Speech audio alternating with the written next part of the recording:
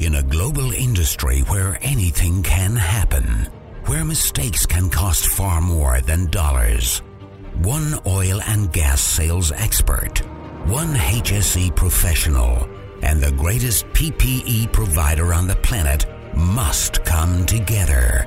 Two men, one brand, one mission. Red Wings Oil and Gas HSE podcast with Mark LaCour and Patrick Pister starts now. Hey, this is Patrick Pister, and this show is for everybody who has interest in HSE and the oil and gas industry.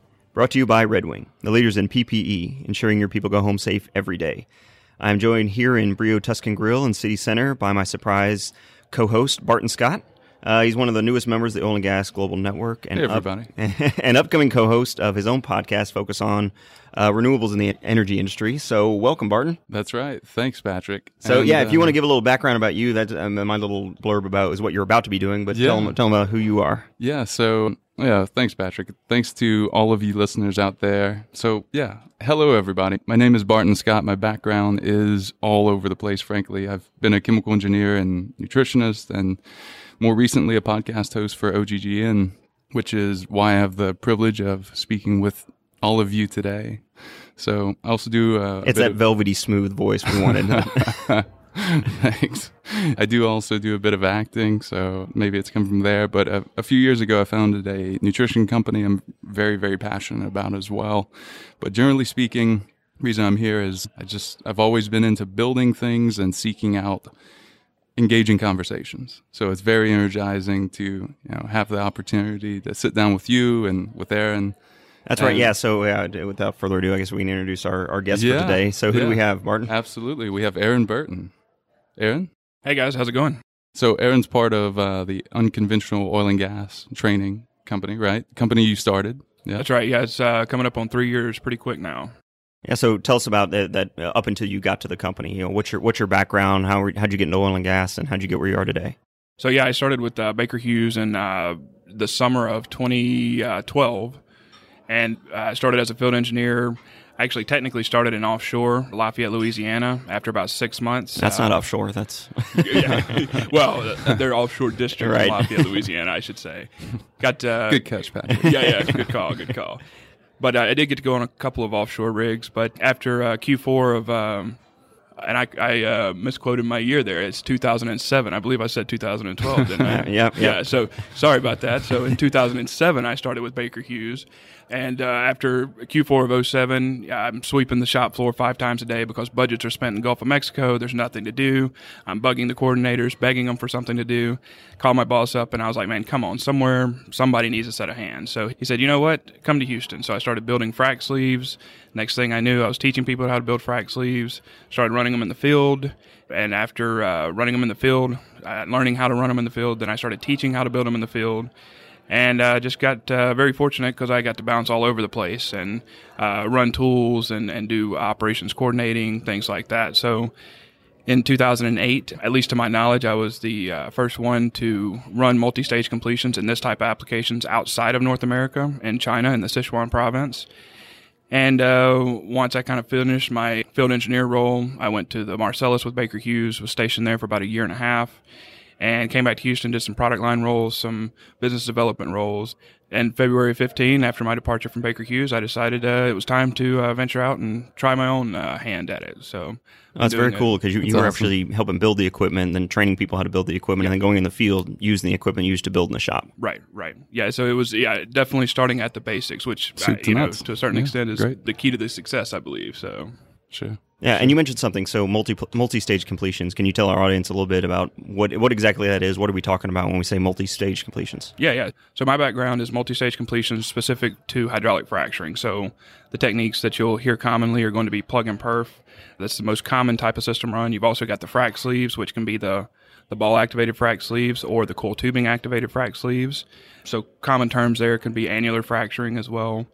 So basically any of these formations that require multi-stage hydraulic fracturing to be economically viable, which everybody knows of the Permian, the Bakken, the Marcellus, all of these plays in the U.S. that have, and Canada, as well as a couple of international that have really come online recently. Yeah, and the Permian's on fire right now. It's doing a lot of activity up there. A lot of activity in the Permian.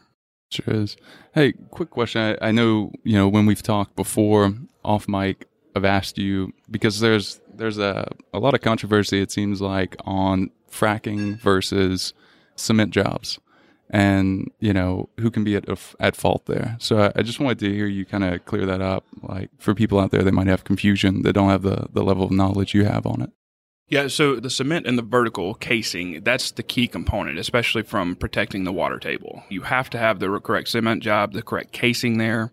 Your hydraulic fracturing is actually occurring very, very deep in the ground. Probably one of the most effective graphics I've seen on that is, I don't remember the exact numbers, but I think it's like 10 Empire State Buildings deep into the ground is the average, whereas the water table is less than 1,000 feet.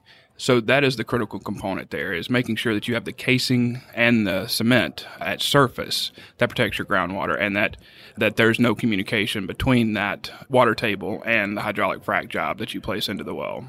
Got it. It's funny, Bart. I was actually at a wedding up in D.C. years ago when fracking everybody was talking about it. It was the kind of hot button issue, and a lot of the guests at this wedding were younger speechwriters, policymakers for, the D.C. Democrats up there. Yeah. And we started obviously talking about oil and gas, and fracking was hot at that time. So I thought they knew more about what it actually was because they're talking about it, they're writing policy on it, they're writing speeches about it. But, they just had the boilerplate, the hot button issues. To where I was drawing a well diagram on a napkin at the reception, showing them exactly where the water table is with casing and cement. And I even conceded, I say there could be methane creep up the side of the cement between the annular, but that's not frac fluid. That's naturally occurring methane that could get in the water table if you have a bad cement job and it's not there. So there is risk, but it's not the frac fluid that people think about. Right, exactly. And I don't know if we want to go down this route, but do you want to talk about any of the seismic activity that Oklahoma is getting a lot of attention right now about seismic activity as it relates to fracking?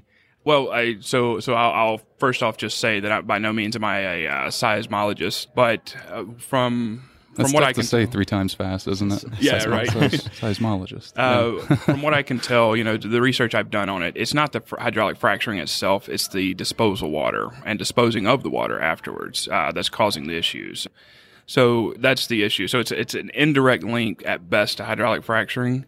And, you look at Oklahoma, they are coming out with new regulations on wastewater injection and disposal, specifically trying to target that seismic activity.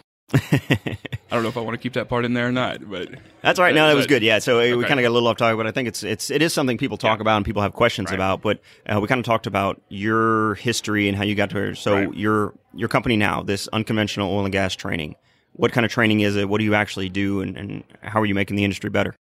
Well, so I like to think I'm making the industry better by just educating people on the different completion types and techniques out there. Kind of my overall message is that there's many different types of ways to do it. There's many ways to set those up, and it really depends on what application you're in as to which one is the superior completion. So my basic training class goes through what all the completions are, how they compare in different applications, why you might consider certain techniques over others because of efficiency, because of cost, because of time on location, which indirectly relates to safety as well. Absolutely. More time on location, the higher risk of safety issues having occurred.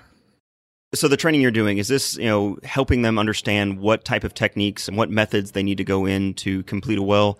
Or is this more you've chosen a method, this is the how-to, this is the type, and this is what the tasks that you're going to need to complete this job? Okay.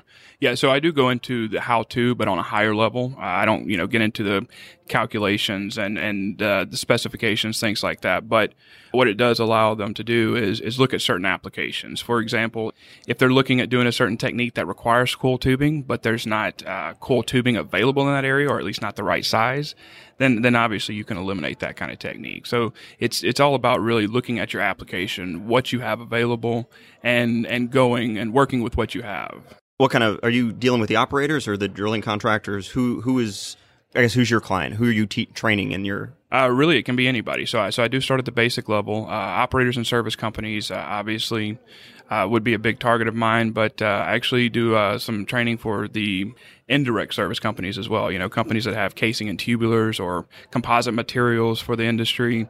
So it's kind of giving them an insight into the overview of what their materials are going into. And actually, interesting enough, legal teams, financial people that are looking at investing, is kind of the same deal. They need to know enough about the basics so that they can speak the language, if you will. So I guess at some point you could be hired to help someone consult and do due diligence if they're going to invest in something. Yeah, absolutely. Absolutely. That's had a couple of those kind of conversations anyway. But obviously, it would be specific to my background and with completion tools. So, of course, yeah. So, one thing I wanted to jump into is common misconceptions that you see, or just plain bad advice that you hear out there. From what angle? I'm not quite following you. Just in general, fracking and in unconventional in your world that you're in daily. Is there anything you have to kind of untrain when people come to your class? They've learned bad habits of doing things, unsafe, inefficient activities? Yeah, to a certain extent, that does happen. That's kind of one of the purposes of my class is when somebody has a background to a specific completion type and they believe that that's really the only way to do it. What I hope when you're a hammer, everything's a nail type situation. Exactly. Right. So I hope what it kind of does is open them up to there are other efficient techniques, and you have to kind of consider all of them when you're choosing which one. In most applications, if you're in the same field, a lot of times you can do a copy and paste, and that's the easy thing to do. But once you kind of start focusing on certain things like efficiency or going into a new location, a new area, then you kind of have to reanalyze and hopefully step away from your previous bias. Like, this is the only way to do it. It might be the only way to do it in one area, but that's not necessarily applicable to another area.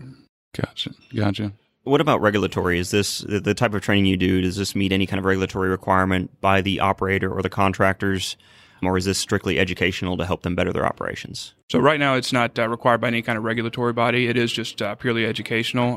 Each of the states and operators have their own training programs, and those really focus on specific to their application. You might have to go to, offshore is not what I do, but offshore you would have to go to Gulf Safe before you could step on a drilling rig offshore. Also, you have the same type of programs that are in the states as well. Before you go on an operator's drilling rig, they may have their own program. There may be a state-regulated program, and it goes through the safety on the job. It goes through the environmental issues, and it makes sure that you're prepared to at least know what's going on location when you arrive. Well, yeah, and handling this equipment, and, being able to handle a perf gun at surface is, it's still a hazardous activity. You need to know exactly what you're doing. Absolutely. Even offshore, I remember going around grabbing cordless phones and anything that emitted any kind of any EMF or exactly. Just because you didn't want that thing going off at surface, you want to be exactly in the zone that you put it in before it discharges. And right, exactly, right. Exactly.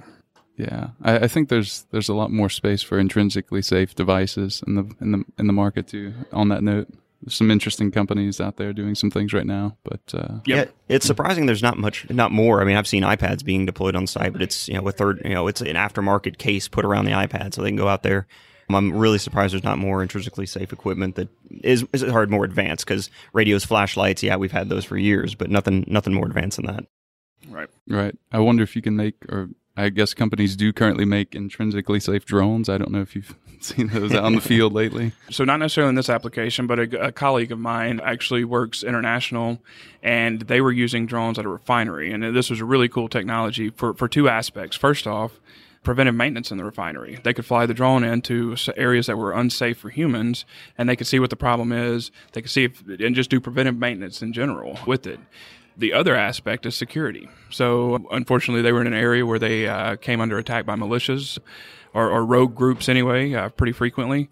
So they could actually monitor the outer perimeter with those drones and watch for incoming threats, things like that. So yeah, I'm starting to see drones and things like that being used, not specifically to what's being done in, onshore U.S., but just an overall aerial view can give you a lot of stuff too. So I would be surprised if we don't see more usage in onshore U.S. Coming soon. Well, yeah, we've talked about onshore U.S. Kind of exclusively in this, but you've done a lot of training overseas. You said in China is a big place that you actually go over and do a lot of training. So I really wanted to get your take on the safety culture of doing training in the United States versus going to a foreign country and doing similar training with similar companies. Is the safety culture there? Is the training the same that you're offering? Can you give some insight into the differences? Yeah. So the So I've been to, and I do teach for SPE as well. So I've been to several different countries, the Middle East, Argentina, China. Everybody, at least generally speaking, I would say, kind of strives for the same overall safety goals. In the field, it's always a little bit different. But, it's all about constant improvement as well. As we're kind of learning more and more about how to operate efficiently on surface, you see the international companies, especially the service companies and the operators, really trying to take their safety culture into these international markets and making an overall better and efficient and safer industry there as well. Right. So you mentioned that it's they strive for it, but in the field it can be a bit different. Do you have a story or anything like that from? We don't have to name any names, but yeah. So I was on a rig internationally one time, and we were going to set a packer. And long story short, and to skip most of the technical details, we had to apply, best I remember, about 5,000 psi, as well as a certain amount of tension. So we'll just call it 10,000 pounds of tension. And the way you do that is you have to actually use the drilling rig to physically pull up the pipe. That's how you apply that force. So we needed X amount of force, and we had the 5,000 psi. So they started pulling up on the drilling rig. And the Chicksons, which is just the pipes that have the fluid in it, that has that 5,000 psi on it, they started really getting towards their max. So I stopped it right there, and I was like, hey, we need to take away some of this length. We need to be able to do this, pull that amount of tension without risking bursting that 5,000 psi pipe. And so they kind of got a little bit of back and forth with it. They didn't really want to do it. They thought it was, it wouldn't take 15 or 20 minutes to actually stop and do it safely. But they didn't want to do it. So finally, I realized it was an argument that I didn't think I would win. So I stopped and I pointed at a hill probably about 500 yards away. And I said, you see that hill over there? And he looks at me confused and he says, yeah. And I said, if you pull up any more on this pipe, I will be watching you from that hill over there. And he's like, okay.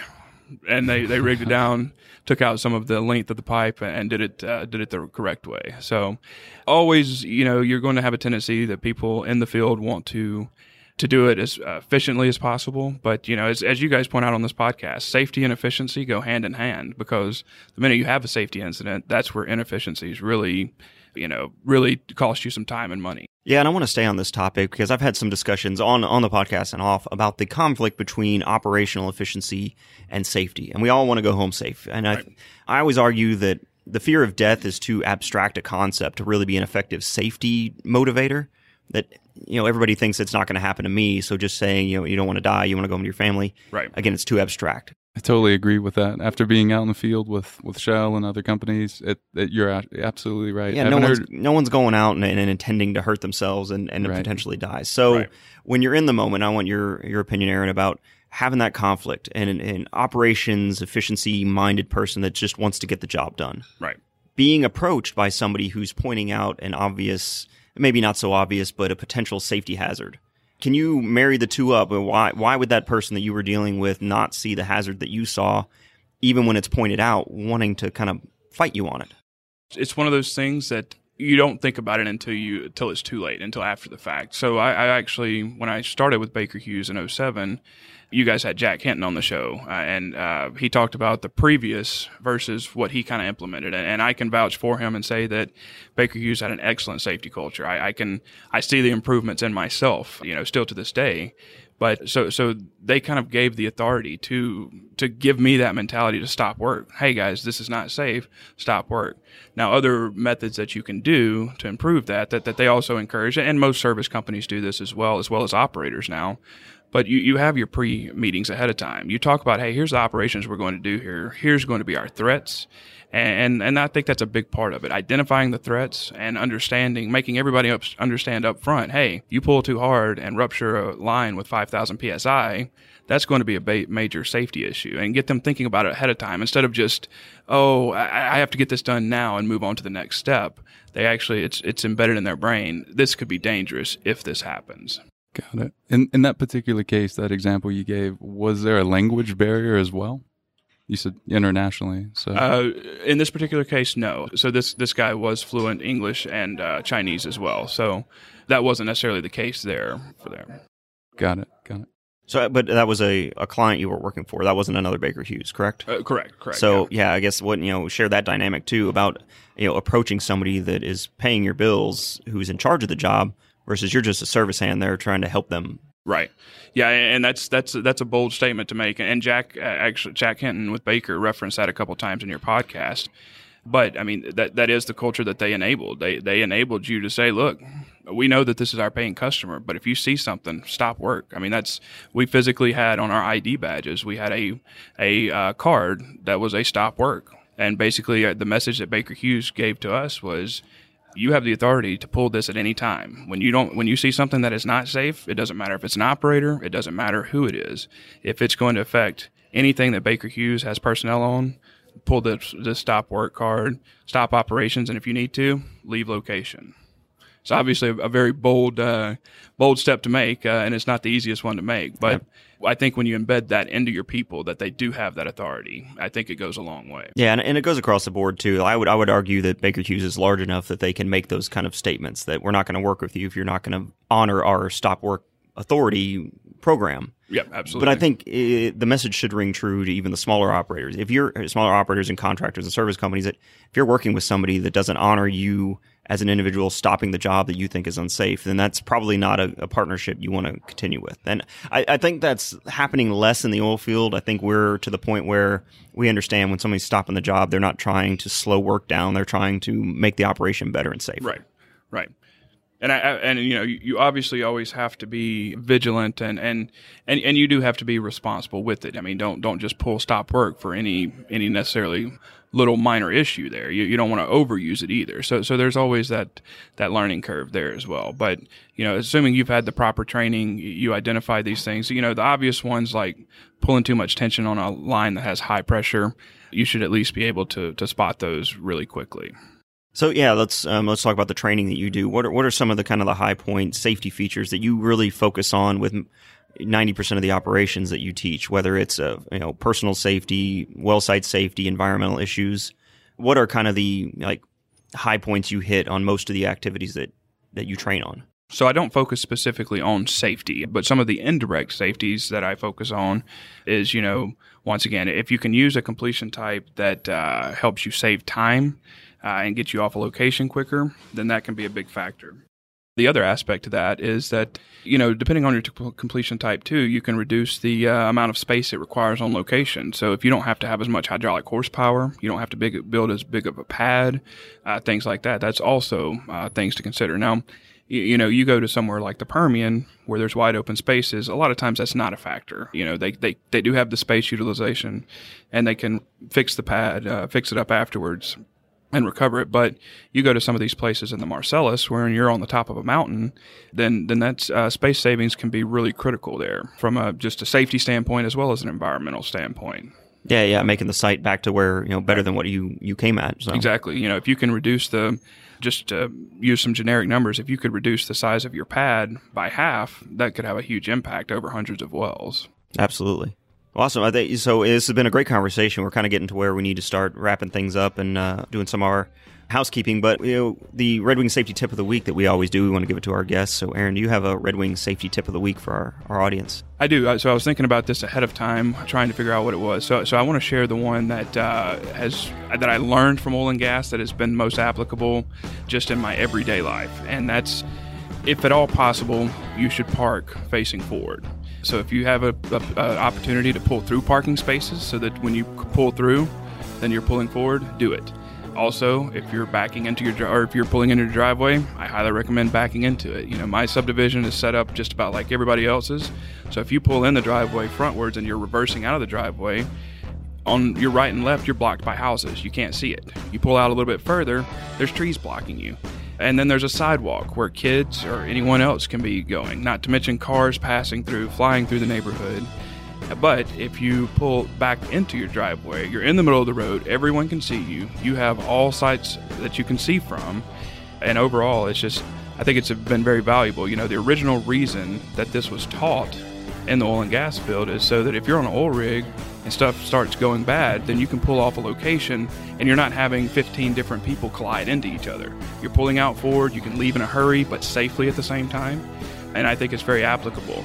And one of the reasons that it really hit me to share that one is because it's really a shame to share how many times I have nearly been backed over in my neighborhood just walking the dogs by people not paying attention.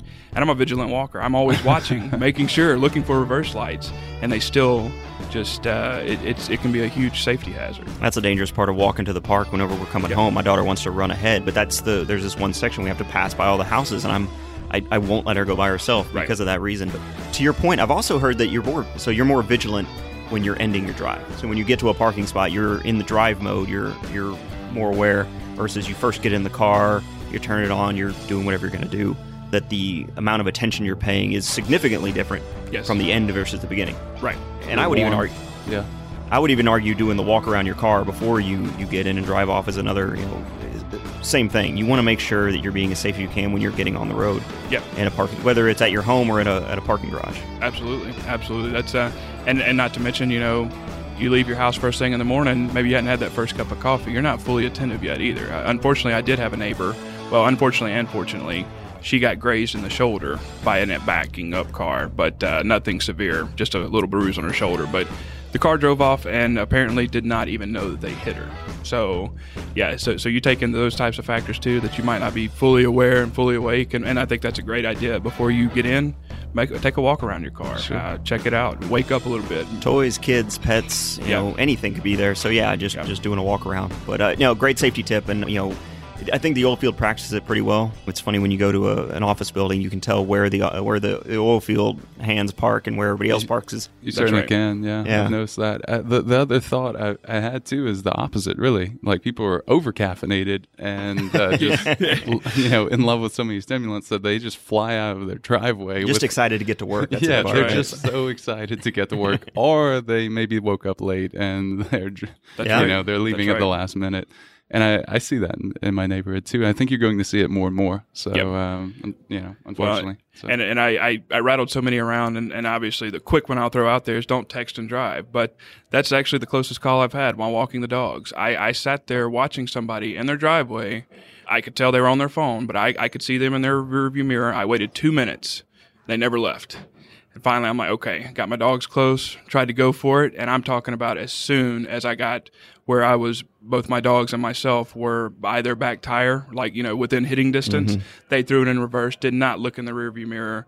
I stumbled over my dogs, yanked them both back, and she backs out of her driveway, and as she's fully out of her driveway, I could say I shocked her because she looks up and there's somebody there, and I'm like, but she was content on her phone, not paying attention, and it happens. So always be a vigilant walker as well. Absolutely. All right, well, that was a great safety tip, and that brings us to the Red Wing offshore bag, which we give away one a week, and it's not here today because Barton brought all his gear. He set up the podcast today, so I didn't have to bring my bag. But sorry, folks. Anyway, if you want to win the bag, you can go to redwingshoes.com/podcast. That's redwingshoes.com/podcast. No purchase necessary. See official site for rules and details. And if you want to help us out, we would love you to give us a review on iTunes. Just go into iTunes. I can't remember exactly where it is, but it's a lot easier to find if you're on your computer. The phone does not make it easy to leave reviews, but we'd love for you to leave us a review. And you can sign up for our email list and the show notes and events and sponsors. Barton and I and the whole podcast crew will be at OTC coming up in very shortly. First week in May.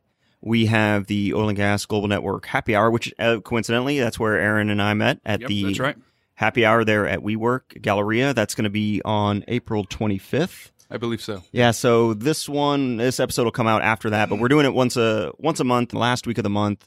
Check out the site, the show notes for information on when the next one's coming up. And then the BPMS 150 at the end of April. Again, that might be past, but if you haven't gone to that, that's a good event. That's right. Where are we actually setting up for that? Do you know? I know we're going to be in LaGrange at the midway point. I don't know if we're all going to be in Austin, but I think a couple of us are going to go to Austin as well. But should be a good time. It's a huge event. I think it's one of the largest charity events that the oil and gas industry puts on by BP, but a great charity as well. And I think, Barton, if there's anything else you wanted to say, that might bring us to the end. Just thanks again for having me. I'm definitely looking forward to bringing you fellow listeners of this show some amazing conversations with thought leaders in these two areas that we mentioned earlier, so LNG and renewable energy. So those shows will be airing as soon as we have sponsors. If you have any thoughts on that, you can reach me on LinkedIn or Twitter, whatever you prefer, at Barton Scott. Thanks for listening. Awesome. I forgot, Aaron. Oh, yeah. How would you like people to contact you? LinkedIn, the website, where should people go to find out more information? Yeah, absolutely. So I'm very active on LinkedIn. It may take me a couple of days to respond on the messenger itself, but you can always find my video blog at Unconventional Oil and Gas Training, and shorthand UOGtraining.com. And a lot of good videos on there. So if you don't understand unconventional drilling operations, fracking, any of the things we talked about that Aaron does, a lot of great educational videos, and short too. They're easily digestible. Yep. Each video is about 5-minute segment of my training classes, and just working on putting more and more out there, and they're all free. So yeah, we'll put links in the show notes so people can go find those and learn more about it. Excellent, great. All right, well, thanks for being on the show. That's it for us. Yep. Signing off. Y'all be safe out there. Thank you, guys. Thanks. Tune in next week for another exciting episode of Red Wings Oil and Gas HSE Podcast, a production of the Global Oil and Gas Network. Learn more from Mark LaCour at modalpoint.com. Connect with Patrick Pister at leanoilfield.com. From Houston to London to Dubai and beyond.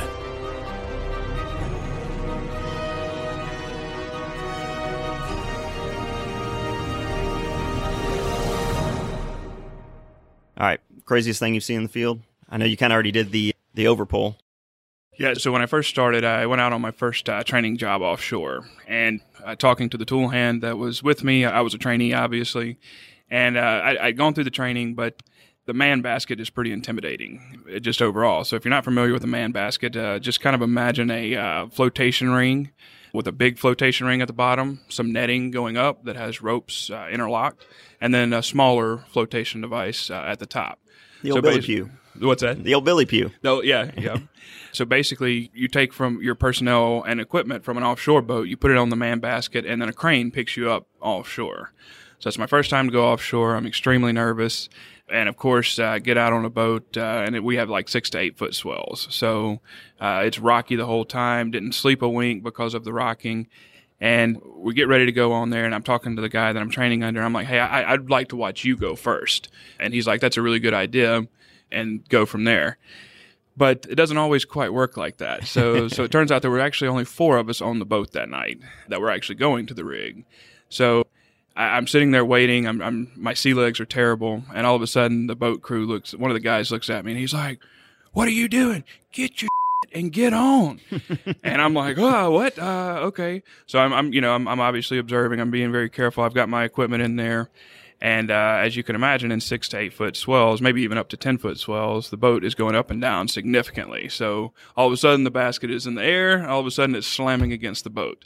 So you have to time it right. Was this a new rigid one, or were these still collapsible? These were collapsible. Okay. Yes. A little more difficult. Yeah, a little bit more difficult. Yep. So yeah, I'm like, all right, we're going, and I thought everybody was on the same page, so I jump on real quick, and I was the only one, and the crane wasn't moving, but so I had to, kind of jump back off real quick before it got taken up, so it didn't go off balance and stuff. So anyway, next time we all communicated a little bit better and said, okay, here it is, let's get it. So we all jumped on, and all 3 of these guys have been out multiple times. So they're like standing on it with one arm or one hand just kind of loosely gripping the rope as we're being lifted over the sea. And I've got my arms interlocked in these ropes, death grip on it. Like you're supposed to. Exactly, yeah. So yeah, Standard that was protocol. Yeah, that's right. So that was probably one of the most interesting things as I kind of joined the industry to see. And I'm glad to hear that most of the time they're not the collapsible ones anymore. Is that not a fair anymore, statement? Yeah. Well, the collapsible, they were easy to store. They fold right. up into nothing. Now you've got the rigid ones that take up a pretty big footprint. Right.